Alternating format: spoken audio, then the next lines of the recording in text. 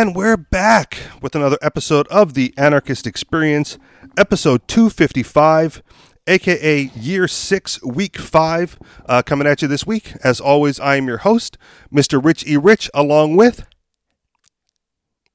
Ken Schooland. And... MC. Oh, good. For a minute there, I thought I was doing the show alone. I thought we were talking to each other, I guess. All right. As always, this is a call-in show. So those numbers for you to dial, 303-335-9527 or 303-835-1301. That's 303-335-9527 or 303-835-1301. Special guest, Ken Schooland. Always a pleasure to have you. Always a surprise when I hear that you're going to be, because we don't do much pre-show here. It's like, turn on the mics, turn on the recording, and go. So it's always nice.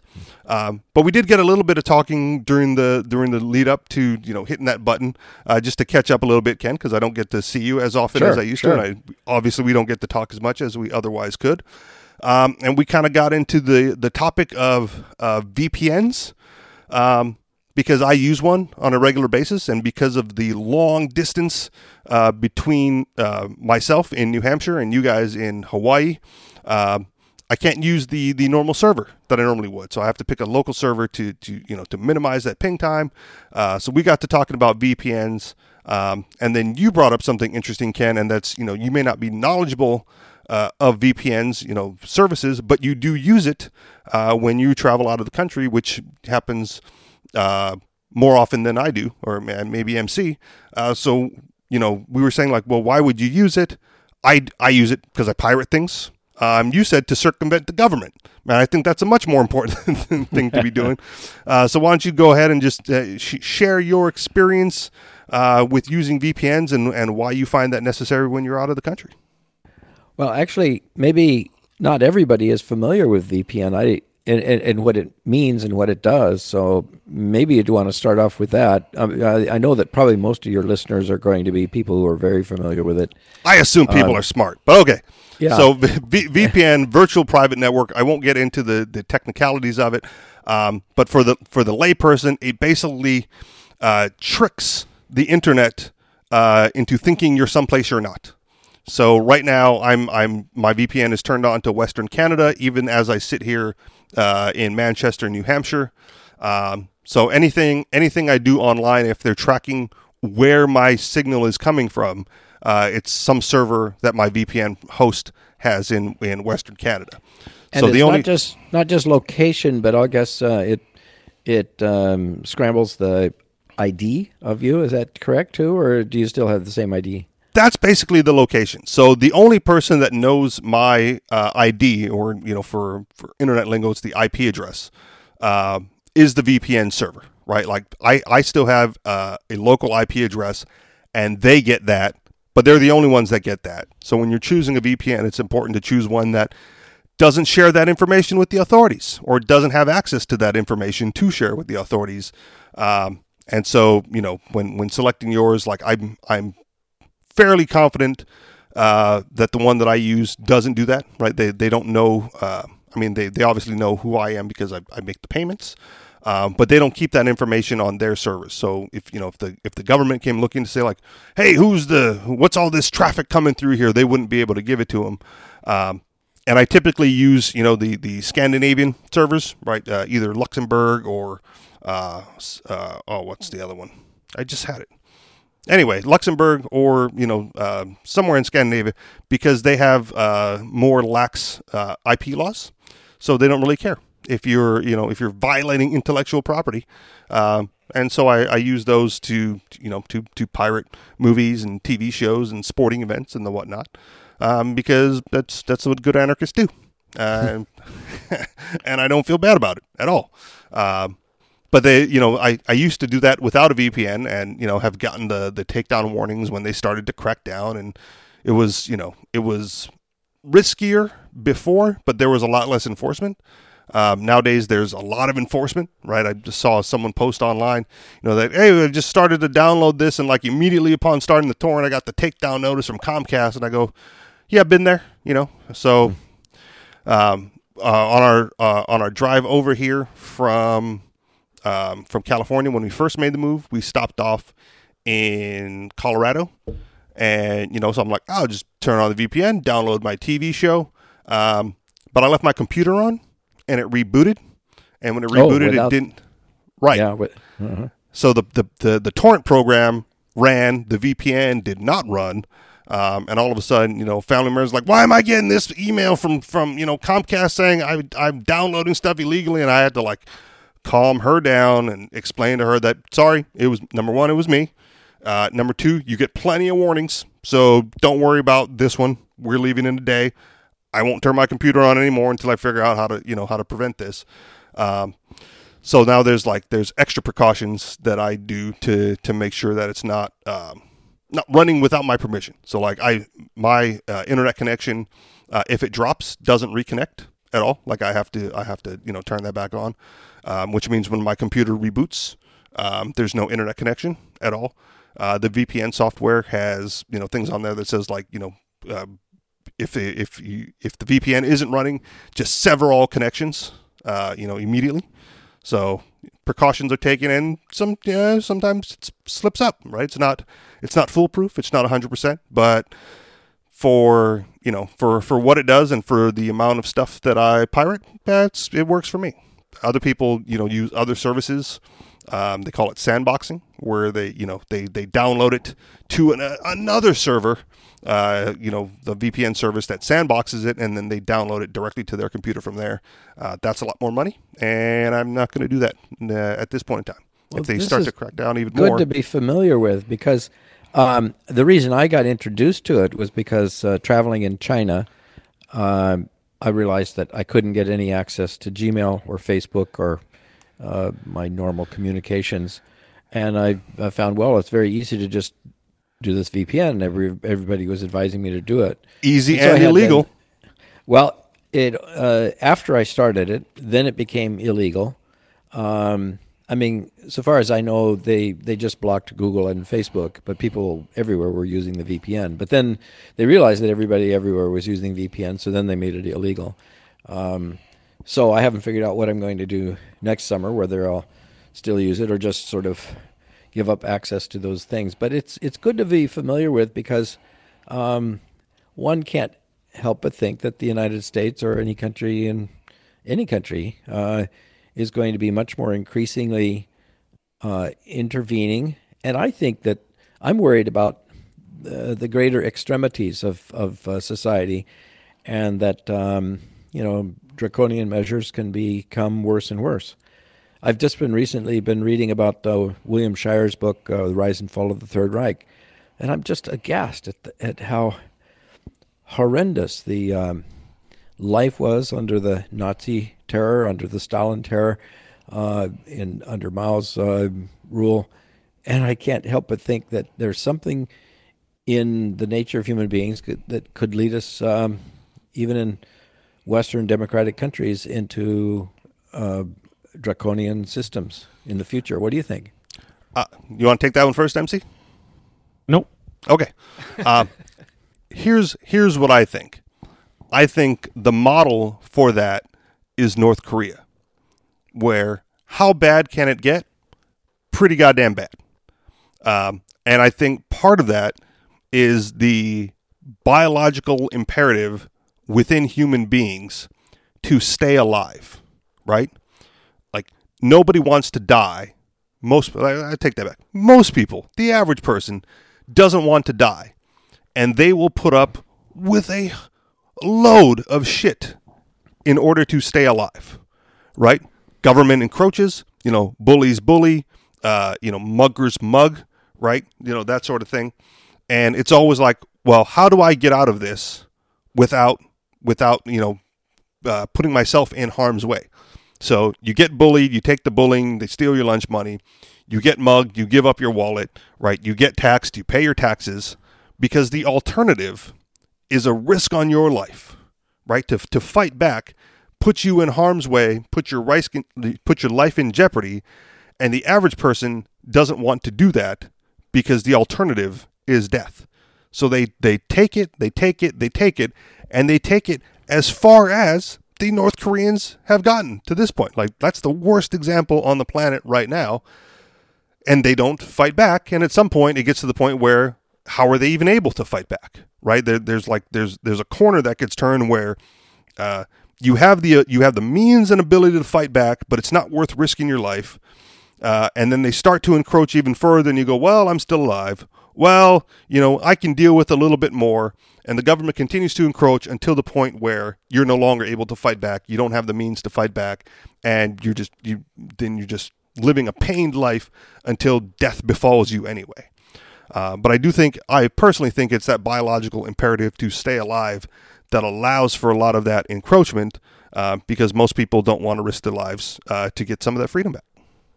Even beyond that, yes, I think that you're right, that people are fearful. But it's not just fearful for what could happen to themselves, but to loved ones. That's always the hold that governments have over the population. I think without those personal family connections, there would be much more of a fighting back, pushing back. It's just this thought that, they can get at people that I love as well. And that's tremendously restraining. I mean, how many people have not fought back against tyranny because they were trying to shield their loved ones? Yeah, I totally understand that too. At the same time, wouldn't it be nice to have loved ones standing side by side with you in that fight, as opposed to cowering in the corner, hoping that you're going to protect them or that you're not going to do anything stupid to put them in harm's way, right? Yeah. I'd rather work on convincing my loved ones that they should be fighting side by side with me rather than, it's not like leave the women and children at home and I'm going, we're going to go out and hunt down some government agents. How take them hunting with you. How ironic this phenomena is. It's normal impulse to say, leave the women and children at home, we're going to go out and fight.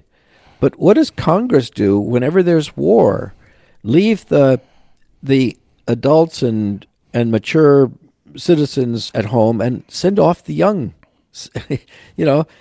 Draft them, send the young men to fight who haven't given it any thought. It still persists in today, even though we don't have an active military draft. I mean, it still is on the books and exists in a lot of places around the world. And I have the feeling that if there was a big alarm that came up, it wouldn't be but an instant before they'd be calling for the reinstatement of the draft. And it's always, not even an animal sends its young off to do its fighting for it. But human beings have been accustomed to that for, I would say, in more recent times. I think in ancient times, they didn't expect the young to do the fighting. They expected the older and more mature, the more experienced, the more skilled to be at the head of the fight instead of expecting the children to take the lead. Well, I think part of that is because the way of war has changed, I guess is one way to put it. And the children outnumber the elders, right? Unless you're for most generations upcoming, right? Parents have more children than they are themselves, right? Like the 1 to 2 family household might be coming back. But with the baby boomers and whatnot, there's always more kids. And if you're going to put them through the machinery of war, especially in American war, where you're not really defending the homeland anymore, right? You have to find the people who are more easily manipulated, right? You're not going to convince a 40-year-old farmer that he needs to fly to Afghanistan to take out some goat herders in order to protect his farm, right?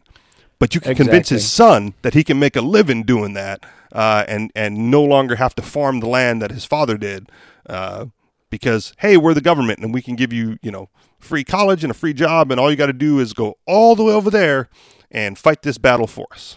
Yes, the young are idealistic, passionate, have not the experience to challenge and question as much as the older. So, yeah, of course, they're the cannon fodder. But it also is an interesting phenomena of recent past 100 or 200 years, the fact that governments have become, not just in all throughout history, but more so in recent history, that they could fight a war without asking the people to actually pay for it. because they always turn to money printing to pay for the wars, and then they fob off the cost of it after the war when people are trying to, cover the cost of inflation and so on. But wars are so easy throughout history. Whenever governments wanted to fight a war, they just printed up money. But if they didn't have that ability to print money, if they actually had to tax everybody, then you'd find out whether people really valued this war. And I contend that they would only do so if it was truly a defensive war and their own interests were really at stake. But right now, you can fight wars. There's no personal cost to people that they see. That's part of it right there. Stop right there, because that's the big thing. There's no personal cost that they see, right? The money printed, the inflation that comes after it, still is a cost to them individually. They just don't see it, right? They see the prices go up in the grocery store, but they have no way to attribute that. There's no quick connection to that being a result of the overseas foreign policy and the wars going on and the inflation needed to cover those costs. Exactly. I think it was Keynes who was quoting Lenin, saying that the best way to secretly and unobserved confiscate the wealth of a whole population is by undermining the value of the currency. And not in a single man, not a million in a million understands the process of it. But the one in the million is in the government with the printing press, and they understand it very well. And then those of us who value freedom and liberty, look like nuts trying to convince other people that this is truly what's going on, right? It's a conspiracy theory to suggest, that the debt and the inflation is war related, and try to convince them that we don't need that war, because they go like, what do you think? This is why we're free, because those people are fighting over there, so we don't have to fight them over here, and God bless America and all that other nonsense, and they don't make the connection, right? And the people in the government pass it off. The rising prices isn't an inflationary issue. It's greedy businessmen at the top, right, who just want to raise prices for no good goddamn reason, just so they can make more money off of you. And if you just vote for us, right, then we can stop them from doing that. And again, missing out on the entire connection on how that occurs in the first place. Yeah. So, what to do about it? How do you let people become aware of the fact that this ability to print money is what actually makes it so easy to fight wars all around? Unnecessary. By the way, not just wars, but unnecessary wars. Because I think that people, if they really felt threatened, if they really felt in a defensive mode, that they would pay for it out of pocket. In fact, that's when they volunteer and they sacrifice a lot. But when it's remote, when it's not at all a threat, when it's aggressive or tyrannical against their own people, they wouldn't pay for it willingly. See, I've kind of gotten to the point where I don't care, right? Like that's not something that concerns me anymore. If the vast majority of people want to allow those things to happen to them, want to allow their currency to be inflated, want to allow the results of that inflation tear down their standard of living, fine, right? Because I moved to New Hampshire as part of the Free State Project. Not everyone in the Free State Project agrees on all the things. However, there's enough of us here who are into alternative currencies, most prominently, cryptocurrencies, Bitcoin, Dash, Edge, and the like. And certain areas of the state, you can conduct quite a bit of business in those currencies, right? That you just convert your dollars to crypto, and then go on with living, right? They can't really inflate the cryptocurrency as quickly as they can inflate the Federal Reserve notes. So I don't worry about it, right? You go like, well, if you're living your life in Federal Reserve notes, right? Figure it out and change, or no longer my problem, because I can get out just as easily as the next guy living here. Well, I see your point, and I agree to an extent that yes, there's ways that you have to shape your own life to avoid the main the mainstream tragedies because you can't necessarily stop it all. But on the other hand, the outside world does affect you. I mean, yes, you use bitcoins, but I'm guessing that when you go to the grocery store, you still buy groceries in the inflated dollars, and and and if there's chaos and trauma in the society, it's going to come down, and I think you can't isolate yourself from the consequences of a world run amok. Like Alexander Solzhenitsyn wrote about how people were trying to live their own lives, and yet the Soviet tyranny became so pervasive, so totalitarian. You're affected when the state turns against the mass. When in the Ukraine in the 1933, I think in 1932-33, when they decided to cut off all food, take all the food away, export it abroad, 7 million people just died of starvation. And it didn't matter if you were isolated from the community, you were going to die too. Right. And you're correct on a large scale. What I'm suggesting is that, at least here, on a smaller scale, a lot of that can be mitigated. So even before I moved here, what I would tell coworkers, because before I got into crypto, was big into the metals, right? Could never really afford gold, had a bunch of silver at one point in time. And what I would, when I was having these conversations with coworkers back then, the phrasing that I used was convert to something of higher value, right? Don't hold dollars any more than you have to. And what the pushback I got a lot then was, well, I have to buy food, I have to put gas in the car, I have to buy clothes. And I go, good, then you're already doing it, right? Because obviously you value food, clothes, and gas more than you value dollars, right? Otherwise you wouldn't make that trade, yeah, right? Good point. So yeah. you already got the idea. Convert to higher value. What you don't want to do is have excess dollars that remain unconverted, right? Any more than the liquidity that you need to keep those purchases going on a regular basis, right? So convert all the excess into something of higher value. For me at the time, it was silver. For those that can afford it, it's gold. Now it's crypto. And again, even here, gold is coming back. But one of the benefits about being here within the community is that, yes, you're right. At the grocery store, it's definitely dollar bills. But there are certain shops, right, that sell food in certain areas that take crypto, right? They're set up for it. They already do it. So, are you going to get your 5 pounds of hamburger meat cheap from the grocery store? No, but can you go get a few slices of meat from the butcher who takes crypto? Absolutely. Right? Because because this is New Hampshire, there are farmers and farmland and people that do the growing of things that are members of the Free State Project, right? They're community members, and every once a month here in Manchester where we live, they do a market day, right? And at market day, guess what they take? Crypto, right? So they bring in their pork and their beef and their chicken and their eggs and the vegetables and whatever they're growing, and they sell it to community members for whatever you're willing to exchange it with.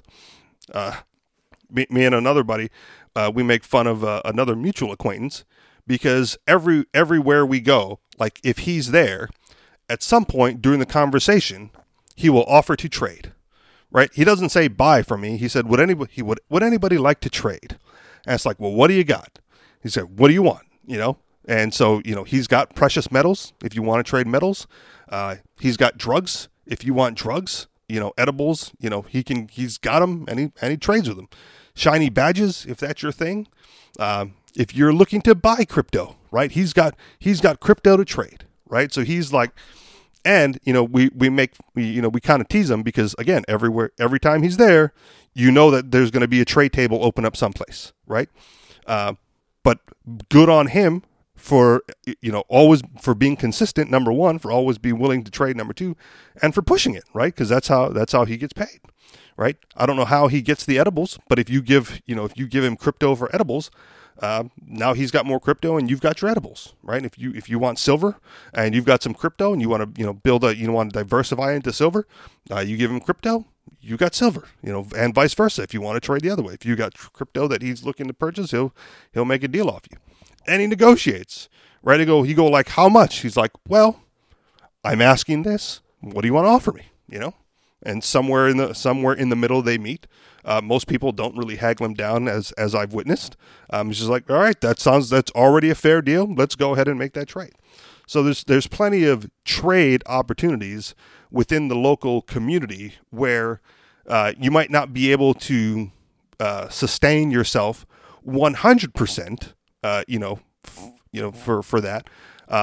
But if it means only going to the market 10% of the time and only buying 10% of your fruits and vegetables and food and whatnot in dollar bills, well, you're 90% of the way there, right?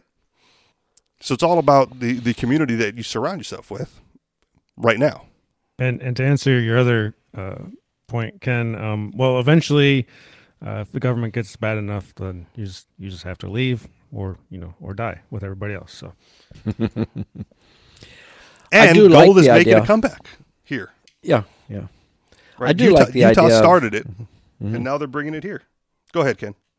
No, I mean I do like the idea of trying to take advantage of whatever your skills and talents are to try and resist the tyranny in the first place.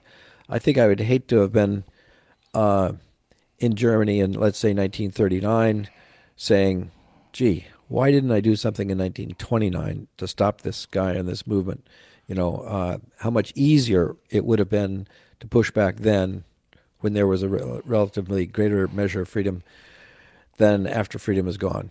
And that's what I'm thinking in terms of, not just preparedness for the crisis, but trying to prevent the crisis. Because it affects you and your loved ones and the whole of the future, and it can get out of control really fast. I mean, look at this coronavirus scare. I mean, how you look around yourself, and I personally don't think that it's worth this kind of scare mentality. But I'm observing the panic that people feel, and if they feel this way over this. It doesn't take much to send a whole population into a massive frenzy of panic, and that's what's worrisome. So you need to. But then it's just a control mechanism, right? If it's that easy to send the population into a panic, and then you're the government, you can easily scare the population into a panic on a whim, right? And then offer them the only solution viable, which is something the government says has to be done, right? In China, was it quarantines everywhere? There was a cruise line somewhere, right, that didn't even have a coronavirus patient on board, but couldn't dock anywhere. They kept getting turned away because of the fear behind it. They're like, we're running out of food and supplies. Someone's got to let it stop somewhere. This is going to be a mess. I forget where they ended up landing, but yeah, they did. They finally were allowed to port somewhere and unload some passengers. But if it's that easy, right, then it's always the government solution. In China, it's quarantine, and then again, turn citizens against each other, right? Because if you cough weird, right, like put him in a quarantine, right? Take away his rights, take away his liberty, keep him under 14-day observation or longer, right? Remove them from society because you're scared. And the real question is what are you doing to prevent it in your own life? Right? What precautions are you taking to make sure that you don't encounter anyone with the virus, and that should you have to go out and encounter someone, are you taking precautions to protect yourself? Right? Are you wearing the mask? Are you taking your vitamins? Right? Are you only going to reputable areas where the population density isn't all that high, where you're going to run into a lot of people? What are you doing? You know what I mean? So I think people in general just need to take responsibility for that. When it first happened, we made fun of him. I was out in Keene to do the Free Talk Live radio show, and one of the housemates of in the studio, came down wearing his painter's mask. And we're like, really, dude? He's like, oh yeah, people don't know these things are selling out everywhere, and people don't know that the surgical masks, the rating on the surgical masks, are similar to that on the painter's mask. Like the painter's mask has the same rating, so even though the surgical masks were being sold out everywhere, you could still get the painter's mask that was equally protective, right? So like, I got a bunch of these, and like, are you really that concerned? He's like, oh, I'm not taking any chances, I'm just not going to do it. And then like a day or two later, it's like the first case of coronavirus hits New Hampshire. Like, I guess he was right, What I was not taking precautions. I don't really care. Drink some orange juice. There was a dude that came on Free Talk Live and said, like, the best way to protect yourself from coronavirus is to drink your own urine. We laughed at him, as well, because that's sounds absurd. Don't know the science behind it. Wasn't about to get into it. But sure, so if that's what he thinks, prevents it, personally, I just drink some more orange juice, take some more vitamins, be as healthy as I can, and stay away from it. I guess what he meant by that is if it's yellow in color, then drink it. Orange juice, urine, it's all the same because it's yellow. Fuck if I know. He's like, you guys know how to cure this, right? And I went, orange juice, and he went, no, but close, urine, drink your own pee. Well, that's another point that's worth mentioning. The fact that people will suddenly and quickly believe something that another person tells them with confidence. Urine will cure, will prevent disease. If someone tells you that with a straight face and in all confidence, a lot of people just pick up on rumor, on gossip, and I suspect that that's behind a lot of mass scares. But also, it's just as important to be able to resist it and debunk it with fervor, to be able to put it down with as much. I mean, it might have been a good idea to laugh this guy through and say, well, why do you believe drinking your own urine? Get him to explain it. You could say with the same enthusiasm, well, hitting your head against the wall will prevent disease. If you hit it hard enough, long enough, challenge them. And so it's always good to push back on people with outrageous ideas. And you do. I know that's what that's your stock and trade.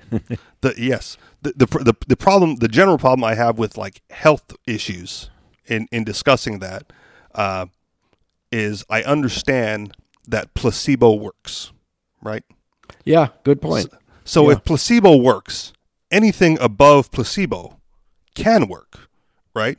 It may not work with the effectiveness of some of the more scientifically meted out Western prescriptions, right? But if placebo works, drinking your own urine might have a chance, right? So it's laughable to me. Not about to do it. I'll find something else. But if it works for you, I'm not going to stop you. I'm not going to suggest otherwise. That being said, I had another week this week where I lost a friend on Facebook. Oh my gosh, how tragic it is. Because he posted some nonsense about, 5G towers. He's like, what do you guys think about 5G? I went, don't believe the FUD. Don't fall into the fear mongering. And he goes like, well, did you even watch the video? I'm like, no, because I've read the studies. Like I've seen all the information. Whatever you've got in the video is going to be nonsense. And he went, well, you really shouldn't comment on things if you haven't actually watched the video. I went, well, as long as you're going to have public comment, I'm going to comment on whatever the fuck I want, And he took offense to the F word. He's like, you really shouldn't, this is not always about you. You don't have to do that. I went, well, this is clearly about me because you addressed me specifically. If you don't like it, block me, right? Like, just go ahead and do it. And then I dropped a couple more F-bombs just to prove a point. And then he didn't block me. He deleted my comment. So I went double-checked on it, called him a chicken shit pussy because that's what I do, right? If you're deleting comments because you don't like the F-bomb, that's a chicken shit pussy move. And you let me know. If you're acting like a chicken shit pussy over this, let me know and I'll go ahead and block you. If this is an algorithm problem and they accidentally deleted my comments, I'll just repost the F-bombs, And checked on it again, gone. So blocked from him. So I went ahead and handled that. But like, I don't care, right? If you're gonna get into like the fear of technological advances, and the other thing was, like, other people had already said, like, yeah, everything in the video has been debunked, right? Whatever fear or concerns you have about this is unwarranted, and they were more cordial about it. I jumped straight to the point because that's what I do, right? I'm abrasive, and I get it. I don't really care, but yeah, so even that, the fear of 5G, right? Everyone wants high speed internet, all times wherever you are, and then here comes the fear, right? It's radiation and it's gonna get you. Well, probably not, right? There's more towers going up everywhere. Well, because it's a shorter throw. It's there's the technology behind it dictates that there must be more towers. Otherwise, you're not going to get coverage everywhere. You're going to get coverage in very small, localized areas because that's how the technology works, right? But the fear mongers come out. They whip people into a fervor. They scare people with all these, nonsense videos and posts and, on social media. And like you said, Ken, it's so easy to get people whipped up and scared and fearful that's all they need to do, right? Now there's a backlash against everyone wanting 5G because why do you want to kill the entire population with your silly technology? And they want to throw us back to the Stone Age, right?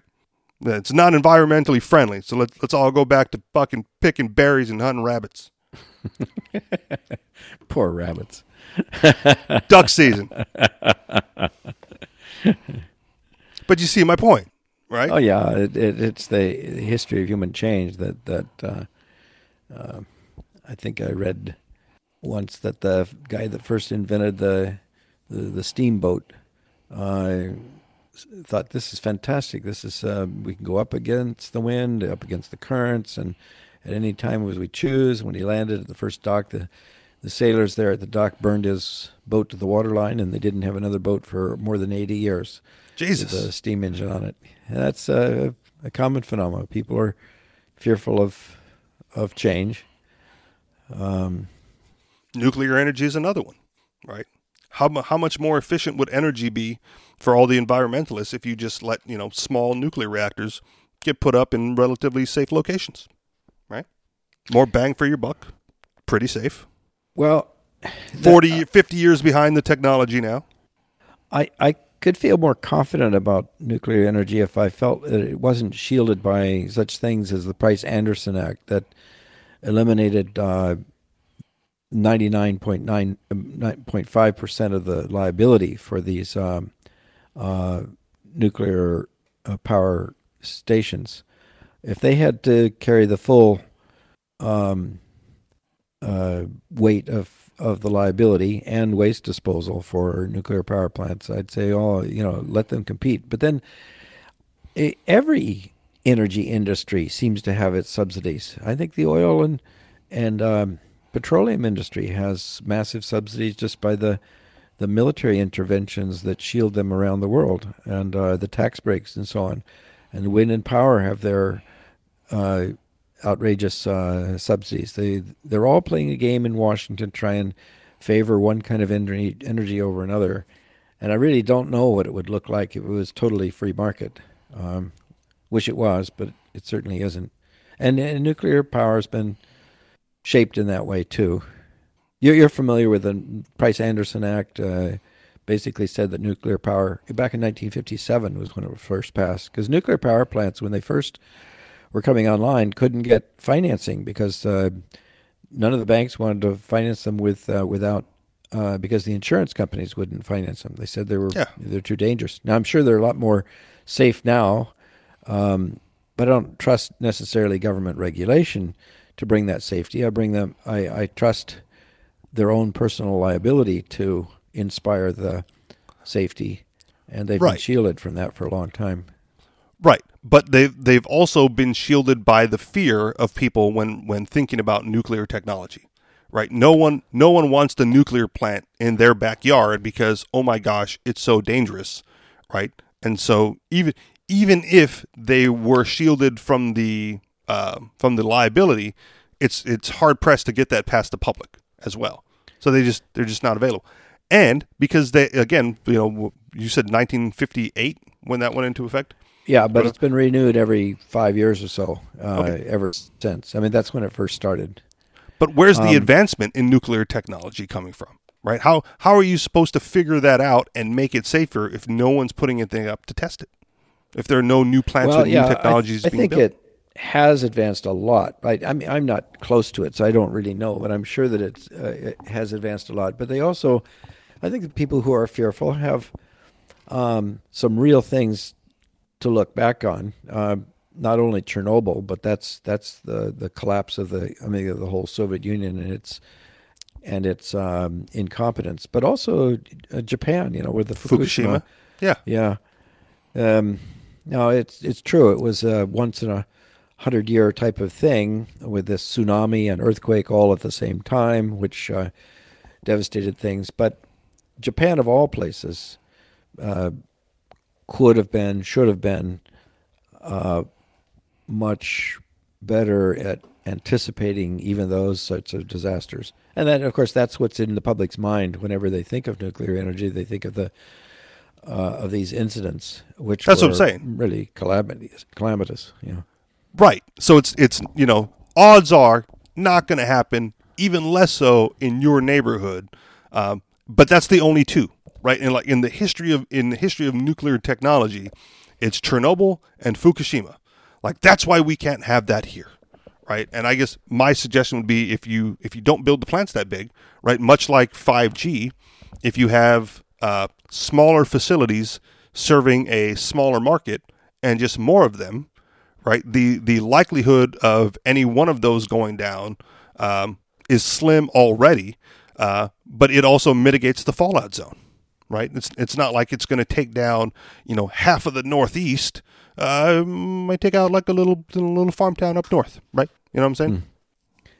Yeah. Well, whether it's large or small, I think they ought to all be responsible for their own actions. And there's another phenomena of the corporate limited liability that troubles me, because this notion that an investor is only risking what he's put into it. He's shielded by corporation law to shield his other personal responsibility, which of course removes a lot of the risk and encourages a lot of investment. But it also means that investors don't pay attention to how well things are managed and run. Right. If they did have to bear responsibility for their managers, they'd be a lot more careful in who they hired and what they did. So let's talk about that for a second, because I started a conversation on Free Talk Live probably about a month or so ago regarding corporations in a free society, right? Like, absent the state, how would that look? And I personally take the position that you would see similarly structured businesses in relation to what we consider corporations today. Right. And they said, well, you can't have a corporation because that's a legal phenomenon, protection by the state, limited liability. I'm like, got that. Right. But you got to give me another word then. Right. Whatever word means that business structure minus those things. Right. The state protection, like, give me a word and I'll start using that. But until then, I'll say corporate structure. Ian, the co-host of Free Talk Live, said, well, business structure. I'm like, fine, business structure. I think there will be businesses structured similarly to that of corporations today, even in the absence of the state, because it's difficult for me to envision, and I'll take responsibility for that, but it's difficult for me to envision large-scale projects being run by one man, right? Like the sole proprietor, the mom-and-pop operation. Like, I don't think that's going to happen. Right, you're going to have an investment structure. You're going to have, the board of directors. You're going to have, the presidents and vice presidents all the way down for things that require large organizations to run. And the example that was thrown out at that time was like airports. Right, how are you going to run an airport on a mom and pop, with a mom and pop business structure? You're going to need investors. And then the question then became, are those investors, when you talk about liability, who's liable, right? If you have investors, right, you can't just go after the president of the company or the owner of the company or whoever's at the top, right? Because clearly their personal wealth is not going to be nearly as much as the investment wealth in the corporation, right? So how do you entice? This is my question now: is how do you entice investors to invest, knowing that they will have a share not only in the gains and the profits of the corporation, but of the liability as well? Well, you're either a partner, you can be, I'd say you loan to them, or you can invest in them. But if you're a decision maker, meaning you're like a stockholder that has a voting right, then you're a decision maker. Then I think you have to carry the responsibility for your decisions, and it's not just what you put into it; it's what you have to back up your decisions. If you make bad decisions, like for example, the Bhopal accident of Union Carbide in India was an interesting example. Now, there's a lot of legal issues at stake in this, but I think that as a basic concept, Bhopal, India, caused the deaths of a couple thousand people by spewing some gases and pollutants, toxic chemicals into the air that killed thousands of people and ruined the lives damaged the lives of many thousands more. I think a corporation owned by, even not in India, but owned by people in New York, where the headquarters was, is responsible for that action. And I think they would have been much, much more careful about their operations if they had been fully accountable for their actions. In other words, I don't think the accident would have occurred. I think that insurance companies would have insisted on a high measure of safety and caution. Okay.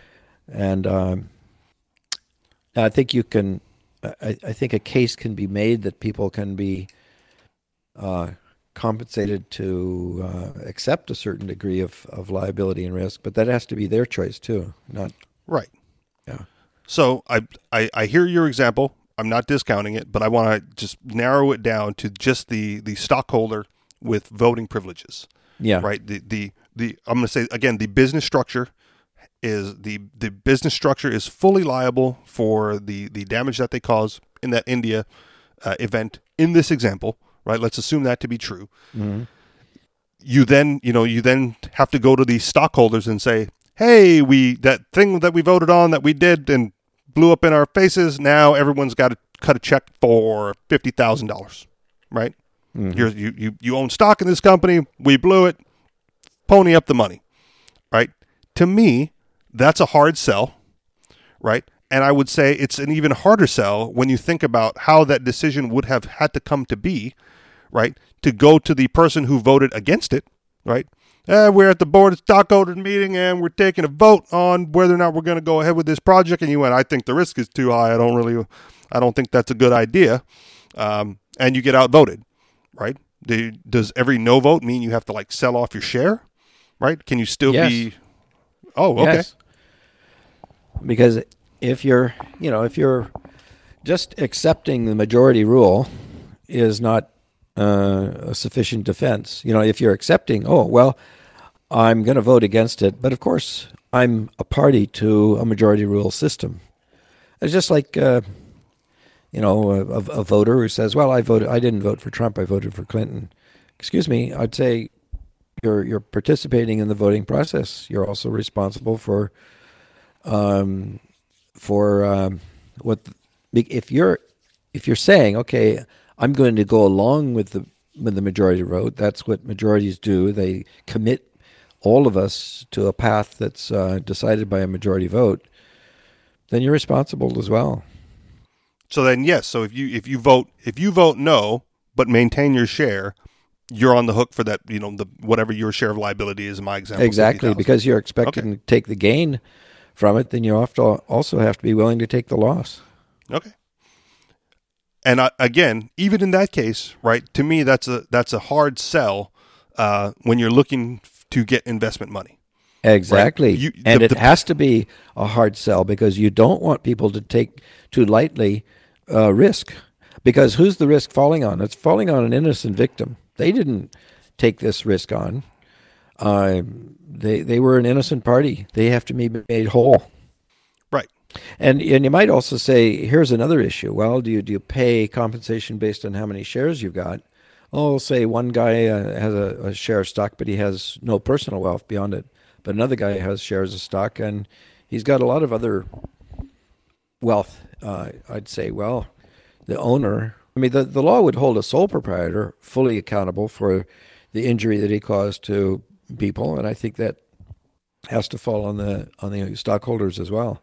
And so, therefore, I'm not saying that these things don't exist in the free market. They do. I think you're right that a corporation type of structure also exists, but it has whole new incentives for involving. If you're going to borrow money or get equity money, you're going to have to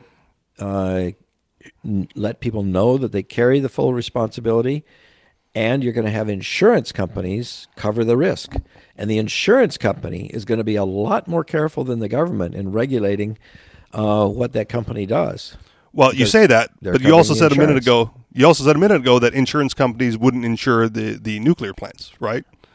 So at the level of they calculated, and that's their right too. They're an insurance company Right. is another company of people who are saying, well, we're putting up money to cover your risk, but if you can't assure us, and in those days, I don't know what the figures would be now. In those days, they said that a cataclysmic nuclear meltdown could, be catastrophic to not only the loss of property forever in some region, but also to the lives of thousands of people.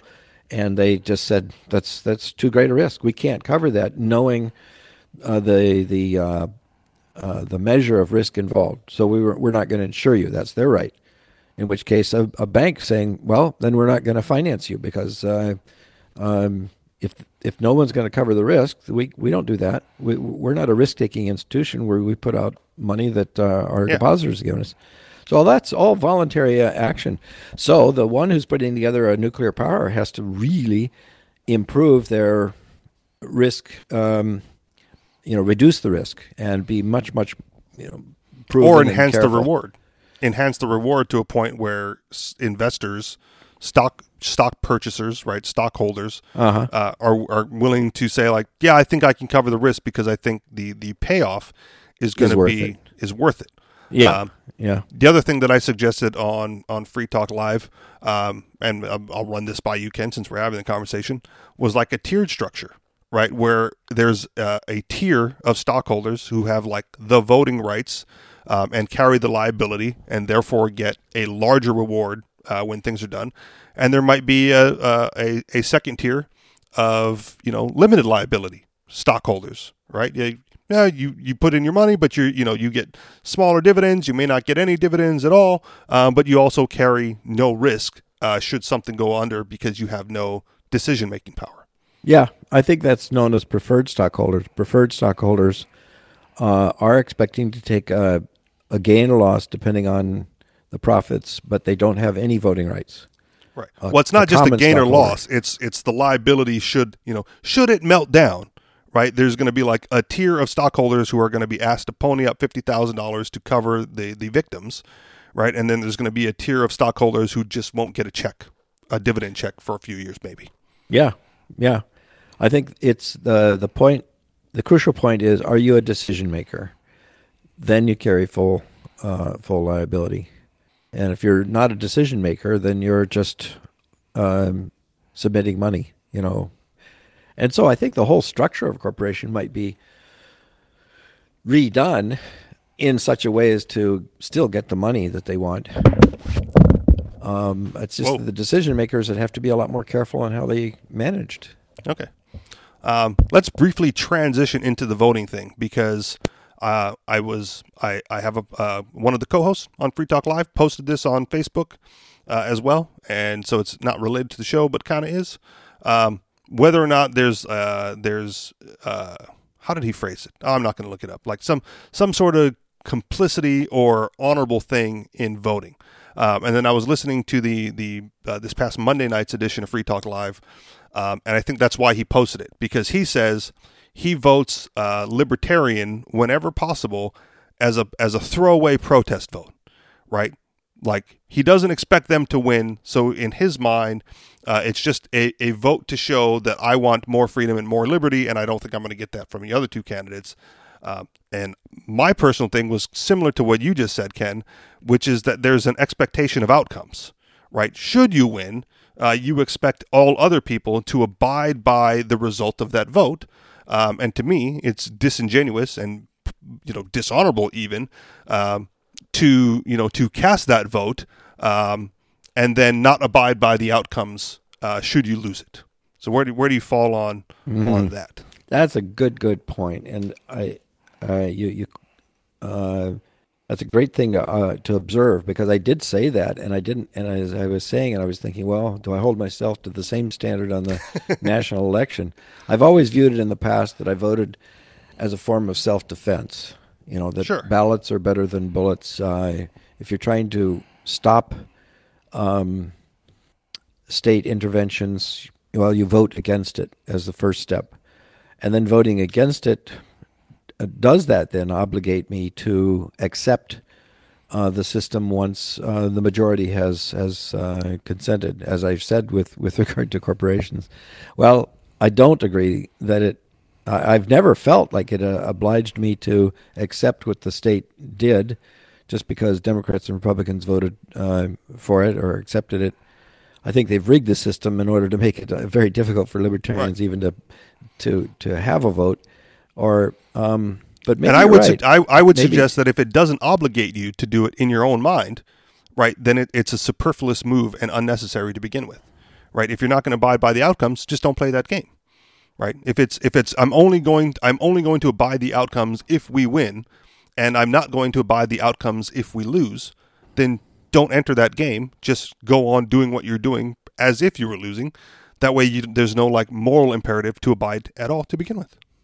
Yeah, that's a good, strong argument. On the other hand, I like the platform, since the election process is a way of asserting points of view, and that without that platform, it just gets ignored or dismissed or not even heard. I've always thought of it as a platform where you can counter the arguments of the statists and say that this is a reason not to accept them, Okay. But on the other hand, so many even libertarian candidates are not consistently. I mean, I've always thought that every libertarian to join the party had to sign the non-aggression pledge, but I don't think most of them even know what that means, or they can't follow it through. Certainly, all of the libertarian presidential candidates that I can think of have compromised on that. They've accepted some. They've signed the pledge, but then they go ahead and advocate policies that are compromises. Right. Especially in recent election cycles on the national scale. Yeah. From the Libertarian Party. Now, there's one guy that's running this year, Bumper Hornberger, who I've always considered to be extremely consistent and principled. And I think that he's pretty good on that. I think he's one of these principled ones. But there again, if he's really principled, maybe he won't get elected, but nominated by the party, because the party tends to be watered down as time goes along. It's not quite like the original party that really took seriously that non-aggression pledge. Right. Well, within the last few months, there was, I guess it was satire, but there was a post on social media talking about the libertarian wing of the Libertarian Party.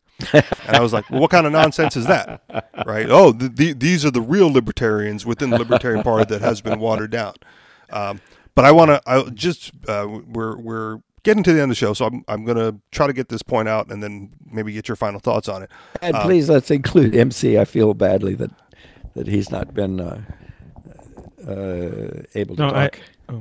In private, he's told me he likes it when you run the show, Ken. I enjoy the show. He sits it out when you're on.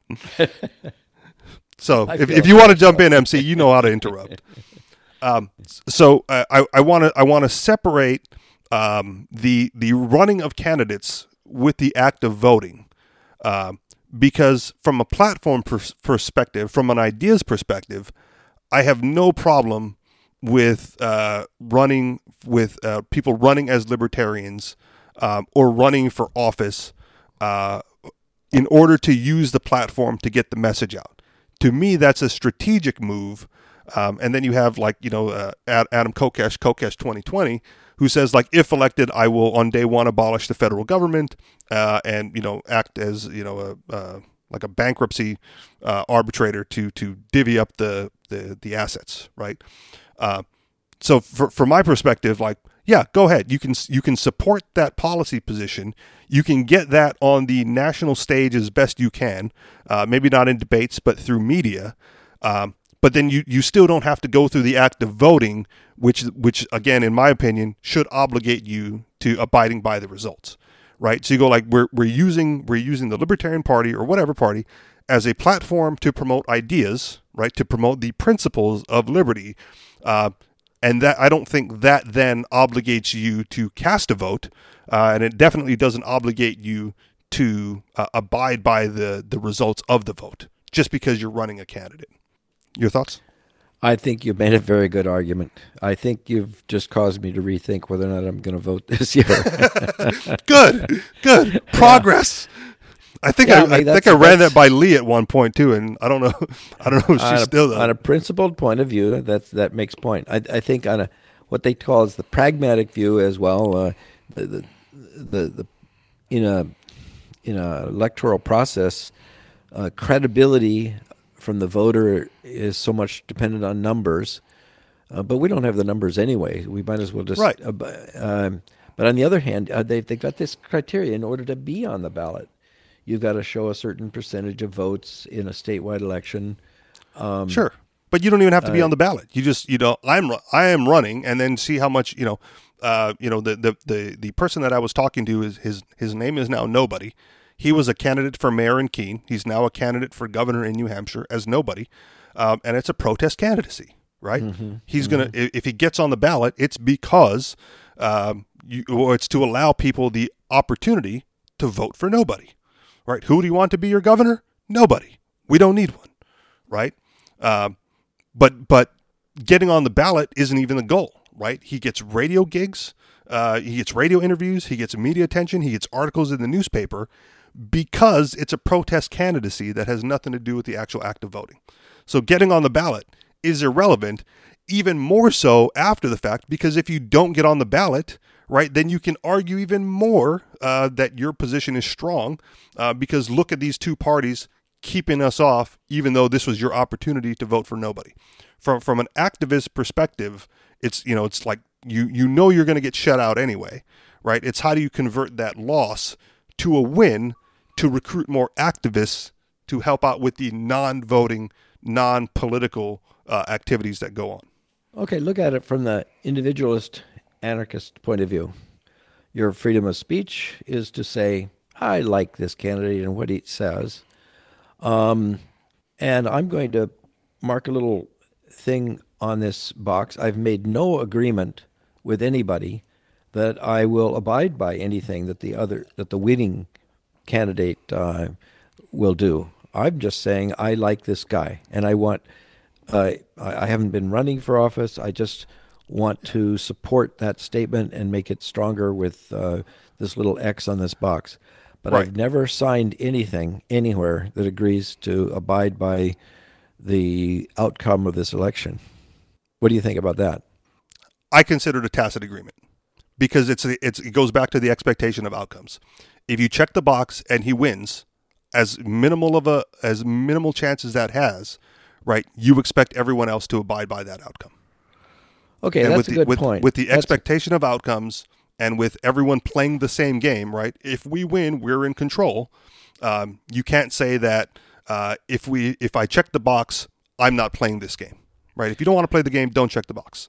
Yeah, right? Good point. And the checking the box on their piece of paper is, in a sense, a kind of signing the document.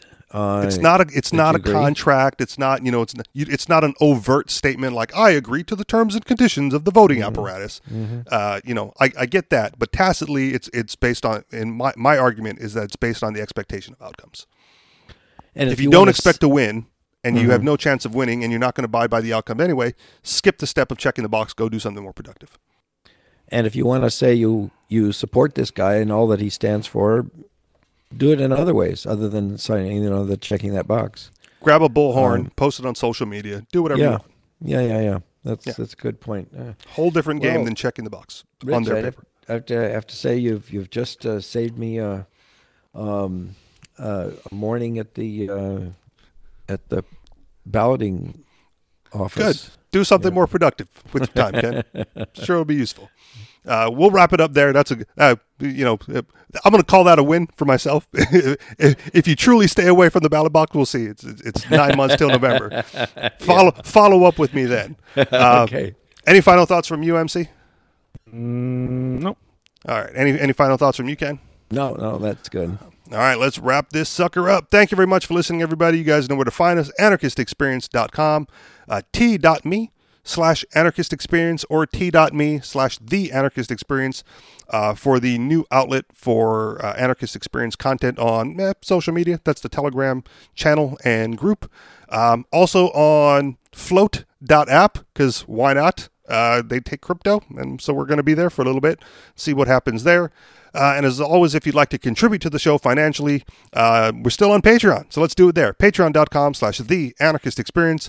Thank you very much for listening, and we'll talk to y'all next week. Peace. Aloha.